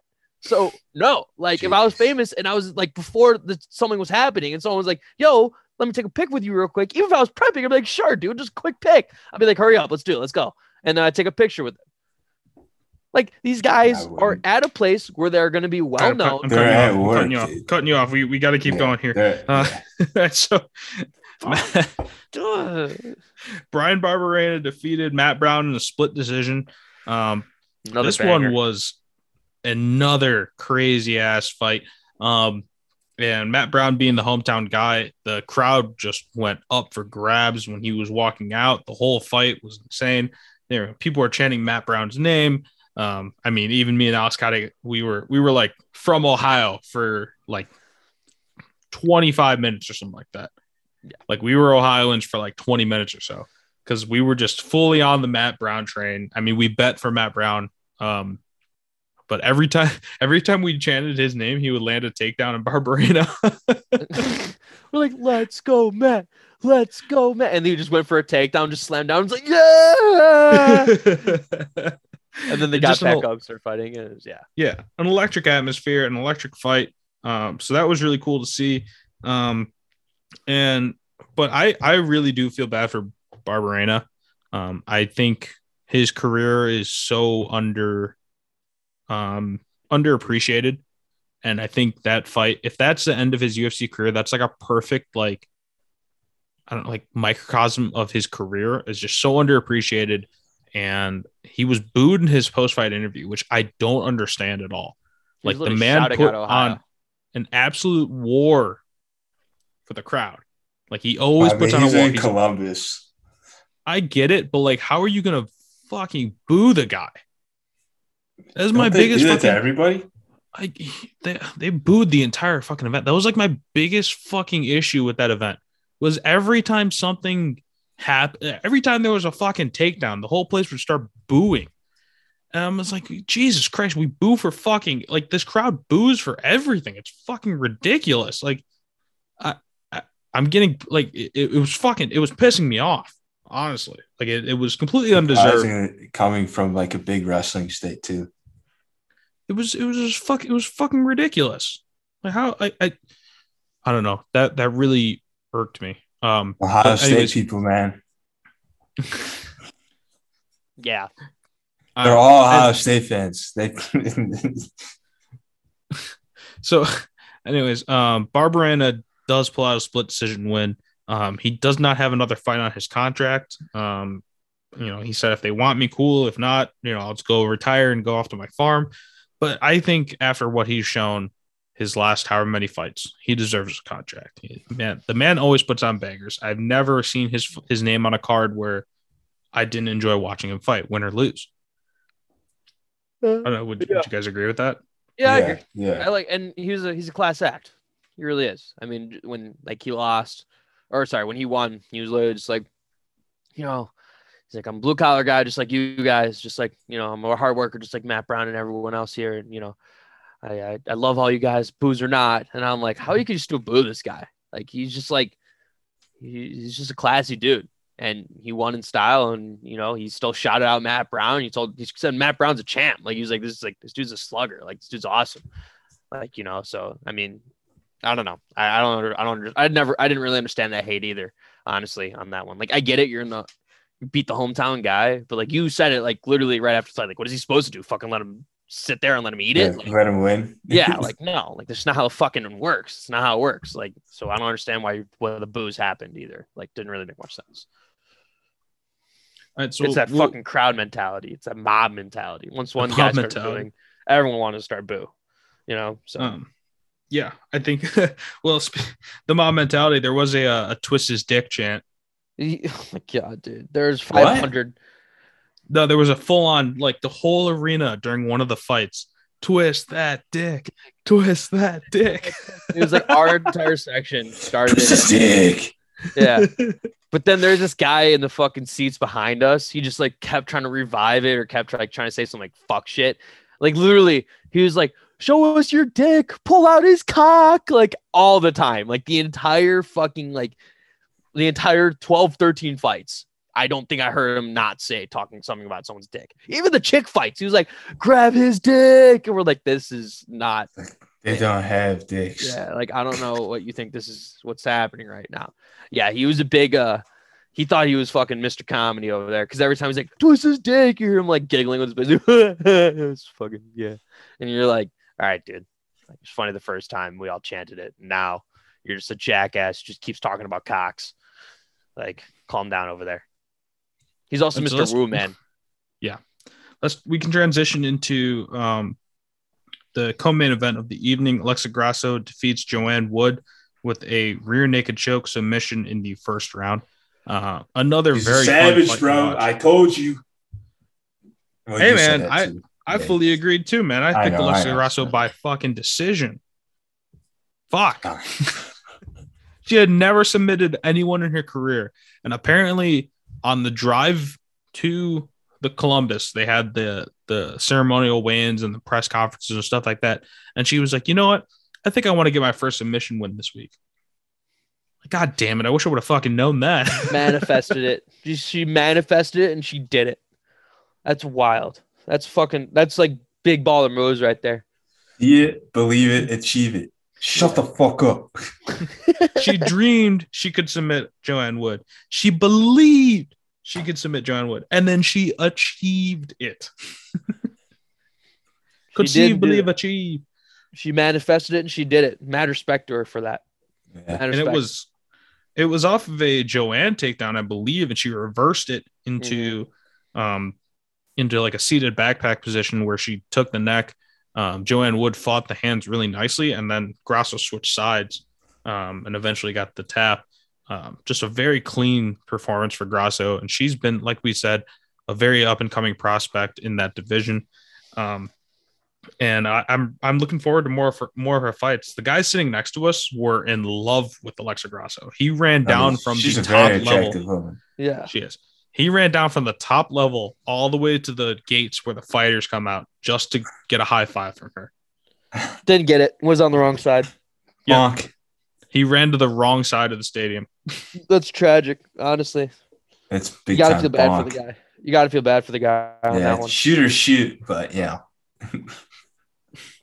I was like, man, you got to like write your phone number on your hand or something like that. Somehow like stick a piece of paper with double-sided tape when you high five her. Or a post-it sticks note to her hand. Like, what the fuck? But yeah, super impressive win. You got to feel a little bad for Joanne Wood though, because like she seems like the nicest person in the world. So soft-spoken.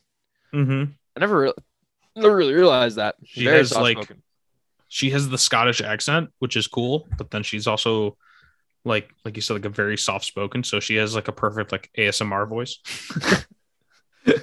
ASMR, is that your thing now? Like, are you a big ASMR guy, Andrew? We're gonna become ASMR people. I think. Oh, What does it stand for? Does anyone know? Automatic mesmerizing sound reverberation. Mike, Google what ASMR stands for. I'm looking it up right now. Okay, while the research team is on what? Autonomous sensory meridian response. I never would have guessed that in about a million years. No. Maybe sensory, but like that's fucking weird. The way it's making me hit. Next week we'll do a mukbang episode. It is a tingling sensation that usually begins on the scalp and moves down the back of the neck and upper spine. What? That's what it says. Someone's voice is doing that for you? I guess. Oh my God. Or someone eating food? Dude, literally a picture. The third picture that pops up is a chick licking a mic. Yeah. I'm not even fucking with you right now. Is it She's Riley literally Reid like full mount grabbing it. She's full mount grabbing it and like licking one side of the mic, like hardcore. Do you think she got to the full mount? Do you think she like scored a single leg and that swept her way through? Dude, that's foul. This is gross, bro. Who gets turned on by that? Who's like, oh yeah, I love a girl licking my ear. I just love the sound of it. Maybe like in real life. No, yeah, maybe. But like, I mean, I only have one ear, so it wouldn't really make a difference. That's okay. Foul. All right, dude. Main event time. Main event. Try it again. Main event. Okay, so do have to say, watching like the whole lead up to the main event, like the fighter walkouts, like the whole presentation package they put out, and then hearing Bruce Buffer, go through his whole like spiel or whatever, that was so cool. That was so cool. That was electric. That was really nice. And Columbus put on a good show there. Nationwide put on a good show for like the final two fights and like the presentation. The place was absolutely bumping. Yes. What does the "it's time" feel like in real life? Oh Like, man, let's I was just say so my hyped. jeans. Let's just say my jeans may have turned a tinge whiter after. Wait, so that's your ASMR? All right. Oh yeah.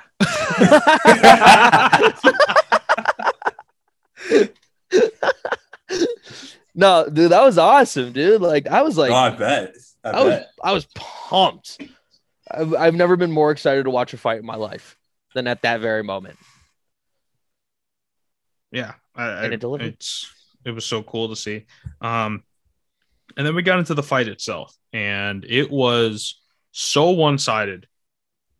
I mean, in a good way for us, because we took Curtis Blades. I know me and Alex took the knockout, right? Did you take knockout? Mm-hmm. Didn't matter though. Didn't matter. He was supposed to wrestle fucking. Yeah. He said, "Oh, so you're a striker now." Yeah, I mean, Curtis Blades absolutely pieced him up, and I was thinking about it, and Curtis Blades really, I mean, he might be the most well-rounded heavyweight, proven well-rounded heavyweight in the division.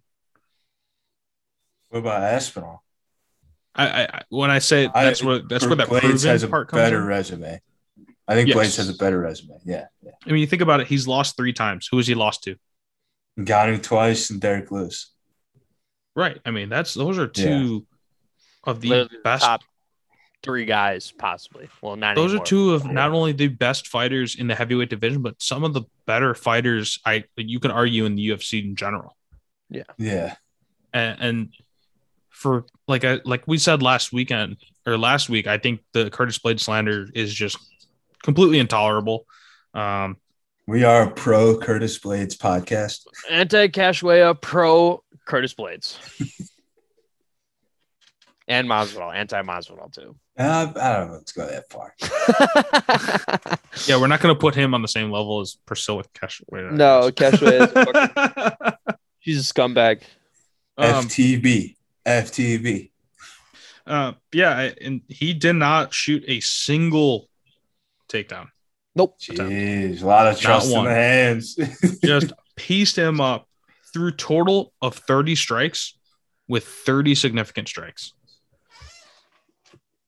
Just boom, boom, boom, boom, boom, boom, boom, boom. And then eventually just landed a nasty hook that sat Dawkins down, and then he went in for the kill. I thought it was a straight. Pretty sure it was a hook. I'm pretty sure it was a right. It was a straight right. Because I think Dawkins went in, missed a strike, and then Curtis got him just straight across the fucking face, but he got him with the straight. I'm pretty sure. I don't know. I was just jumping out of my seat when I saw Dawkins fall. We're like, whoa! Yeah, no, that was nuts. Watching that big of a dude drop down like that was nuts. That was fucking crazy. Yeah. Just getting rocked. So yeah, Curtis Blades he kind of did put the whole division on notice that, hey, man, like, this guy can strike too. He is a very well-rounded and a very polished fighter in every facet of the game. And I think now he really does deserve to be climbing the ranks a little bit higher. I find no reason why he shouldn't be fighting why he should not be fighting an opponent that's ranked higher than him. Cyril Gane. He did call out Cyril.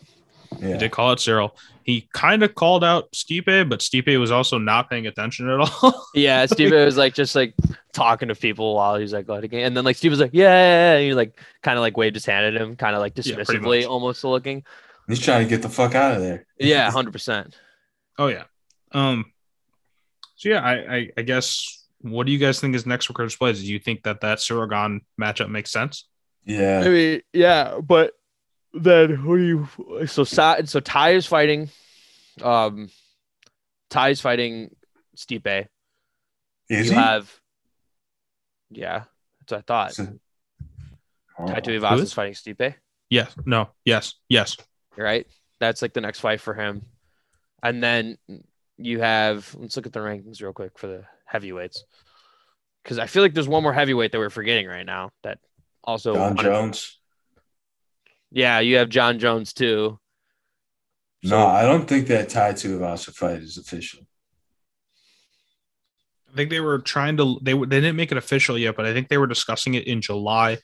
I would assume that that's going to be happening, though. It doesn't make any sense to me, to be honest with you. Well, it doesn't no, make sense to me either. Well, okay, if that doesn't happen, then what? You have Tom Aspinall versus Cyril Gane instead? No, I think you have Tom Aspinall fight Ty. I think that'd be a fun fight.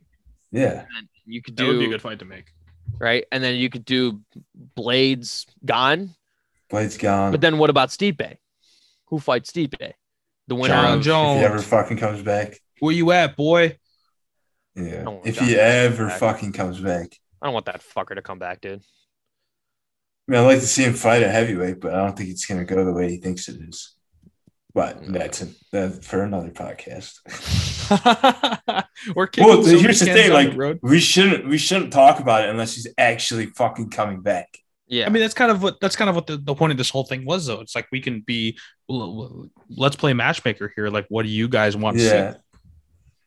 I want to see ideally John Stipe, Ty Aspinall, Blades, and Cyril Gane. But then who fights for the title? The people. You're not gonna have a heavyweight title fight this entire year. You don't think they're gonna make an interim? Yeah, they might, but it's not. Francis won't fight this year. But who's the interim then? You make Gane and Blades probably, or if John is actually serious, John and Stipe. I think Gane deserves the rights to the interim again. Anyone? I don't know. He just lost a title fight. Stipe is the greatest heavyweight of all time. He just lost a title too, technically. Yeah. So then, do you make a Stipe Gane fight for an interim? You could, yeah. And then you let Curtis Blades rest and you give him the winner. Because if I'm Curtis Blades, I'm not taking anything less pretty much than an interim or a title eliminating fight. You could do Gane Stipe for an interim title because right now you have the whole year to plan. So you could do technically 2 interim fights before Francis comes back. That's true. If you think about it, because Curtis is going to take the next 4, 5, 6 months. You can get Stipe and Curtis Blades in, and then the winner of Stipe and you could get Stipe and John. Cyril in while Blades rests up, and then you could have Espinal tie. but then the winner of Cyril and Stipe, fight Blades in like November, December. But then what about the winner of Ty and Tom? They probably take the loser, right? Yeah, the loser. And then they would, yeah. And then we're also forgetting about one Derek Lewis. He needs some time off. Yeah. He needs some milk. Okay. All right. So that'll wrap up our review. Alex, I know you and I discussed this a little bit, but Blachowicz and Rakic has been rebooked to Vegas 54. When is that? Supposed to be, I don't know. That was supposed to be the main event of the fight that we went to. It was disappointing that we didn't get to see that, but honestly, Curtis Blades Daukaus was that was fun too. So you wanted to see the Polish Power? I don't blame you. Polish Powder, yes. The Polish Powder, yes. So on the bets that I had made on the podcast, I went 5-3. I went up 2.6 units. So not great, but it was still good enough to net me a positive after a parlay loss that I had. I ended up actually up 1.6 units in theory. So it was basically a wash of a week for me. Yeah, I lost everything. So I feel you. It was all parlay losses. I mean, I had some like hits here and there in the sense of like the inside the parlays, but yeah, it was an overall not a good card for me in terms of betting, but in terms of experience, that was amazing. So I can't complain at all. I would take that experience over losing bets, over winning bets at my house any day of the week. Not even a chance. Not even like a thought in my mind. Unless it was an exorbitant amount of money, then I would spend it to go to another event. But that's different. That's different. See, sorry, you brought this up earlier and you said you wouldn't want to do it again. I think I would want to do it again. I mean, yes, was it draining? 100%. And I couldn't do it back to back. Like I couldn't do like. It's like I'll make the only reference I know is the fucking golf game we went to, or the golf tournament. 7 hours. Yeah. The whole thing we went to was 7 hours. Yeah. Right. And I understand that was just the event. We were there for closer to like 8.5. Yeah. Like I get it, but I'd still want to go again. Like even if it was like, it would have to be free for the next weekend for me if it was back to back for sure. But like it, you know what I mean? But like, I'm just saying, like, I think that was a very fun experience. I enjoyed my time and I definitely wouldn't mind doing that again, but I'd probably need like a month break to watch another one. Even the fans need a break from watching people get punched in the face. Yeah. All right. So, like the rant of the week, I think me and Alex kind of touched on this a little bit, but part of the reason why I almost don't want to do that again is because the fucking idiots behind us. My God, they would not shut up. They kept screaming at the top of their lungs, just like wooing left and like back and forth. Like Alex said, this guy just would not stop talking about dicks. I mean, for the life of me, he would not shut up. Man, let me play devil's avocado though, real quick. There is no fucking excuse for this. No, because if we took our friends, they would be the ones that sat behind you. In a way, yes, but like if we had there'd be 15 of them, not 2 of them. If we had Boudreaux there, he'd be spewing that shit too. Yeah. That's but I think at a certain point we'd also just be like, all right, dude, shut up. Shut the fuck up. He might. It's like I'm probably over exaggerating, to be honest with you, but like when we sit in a garage, it's kind of like that.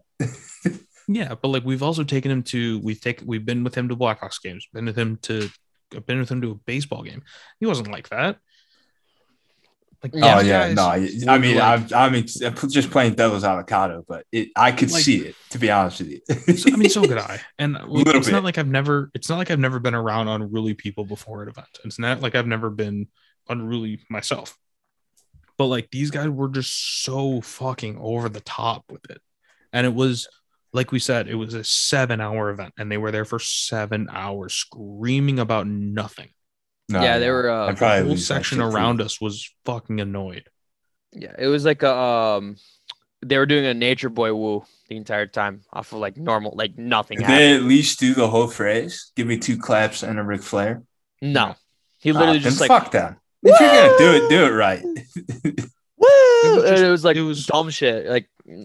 Like I think for the first 3 minutes of that of the fucking what's it called, the Dvorak card, I think we heard about 20 woos.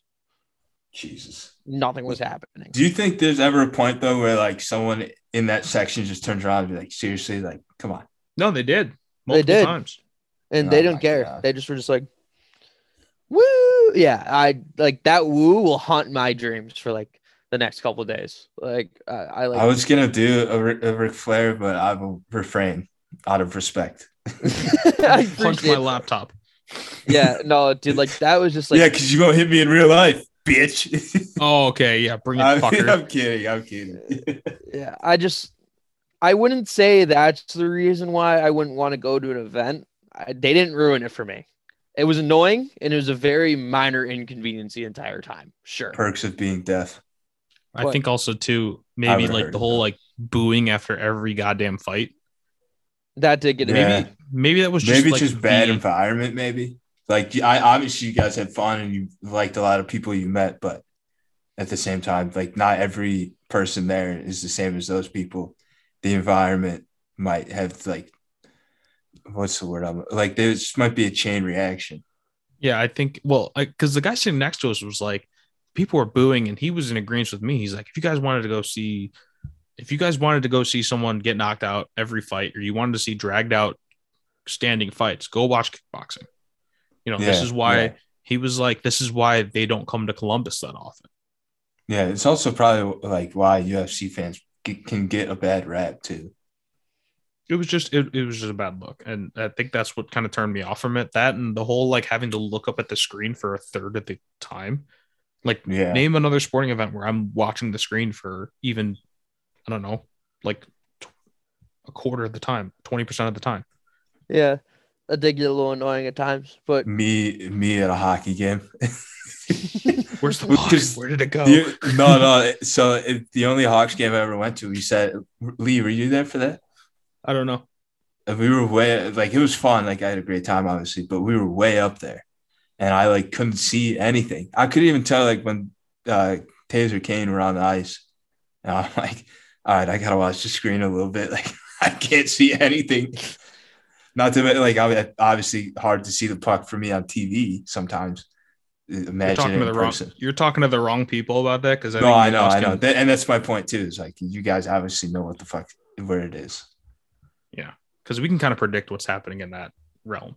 But yeah, I think that's part of what turned me off of it.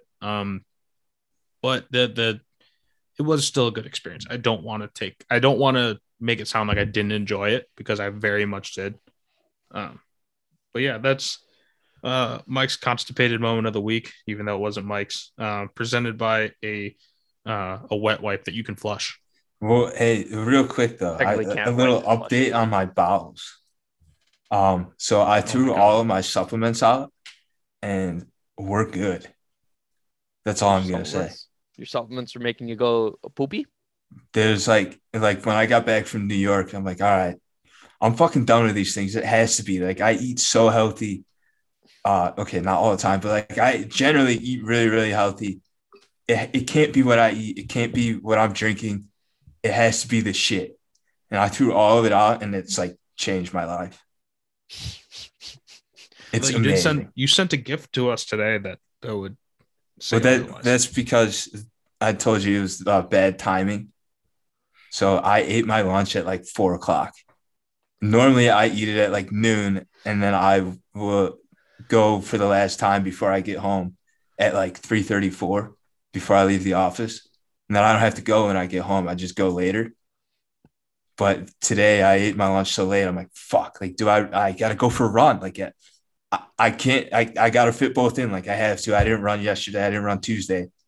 Like I have to. So I sat down and it was not a pretty one. It's all the peppers. I had Chipotle last night and it was the peppers in my lunch.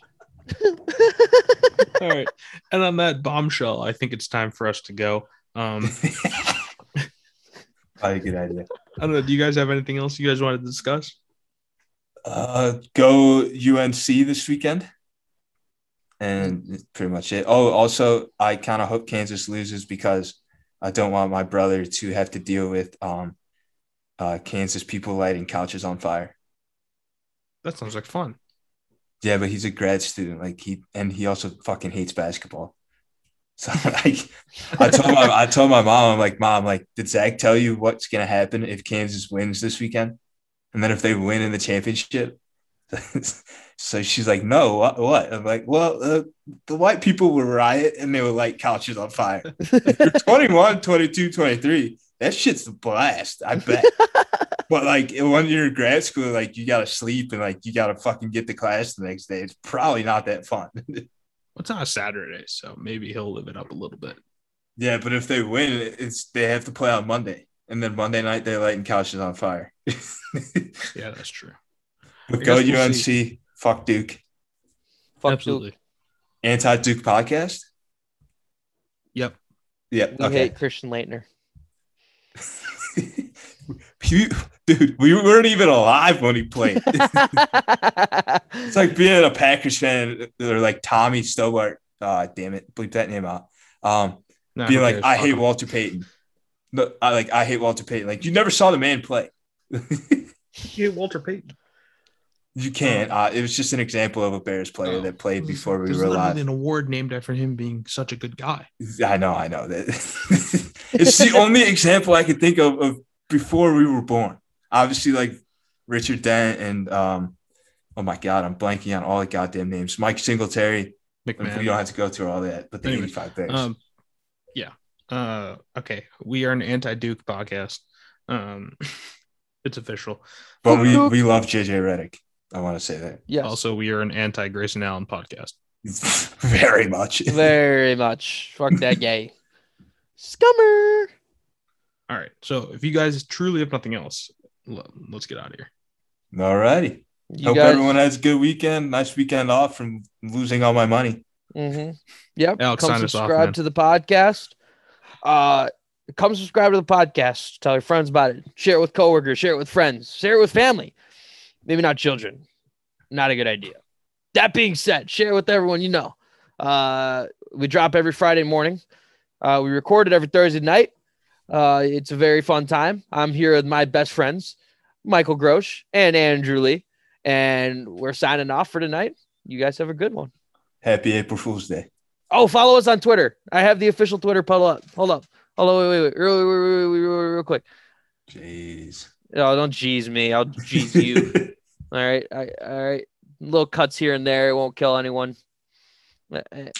Our Twitter officially is no. We're not going to cut anything. It's the rawness of the podcast. __walk. The M in making is capitalized, and the W in making or W in walk is capitalized. Say that again. Making __walk.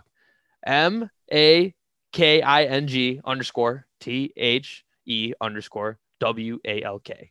Come follow us. Come talk to us. We'd love to hear from you guys. We'd love to know anything that you'd want to hear on the podcast and all that stuff. We'd love to interact with you guys. Come follow us on social media, motherfuckers, or I'll come find you. I'll come find you and make you subscribe. So do it. Okay, that's it. Have a good night. Thanks, guys. Have a good one.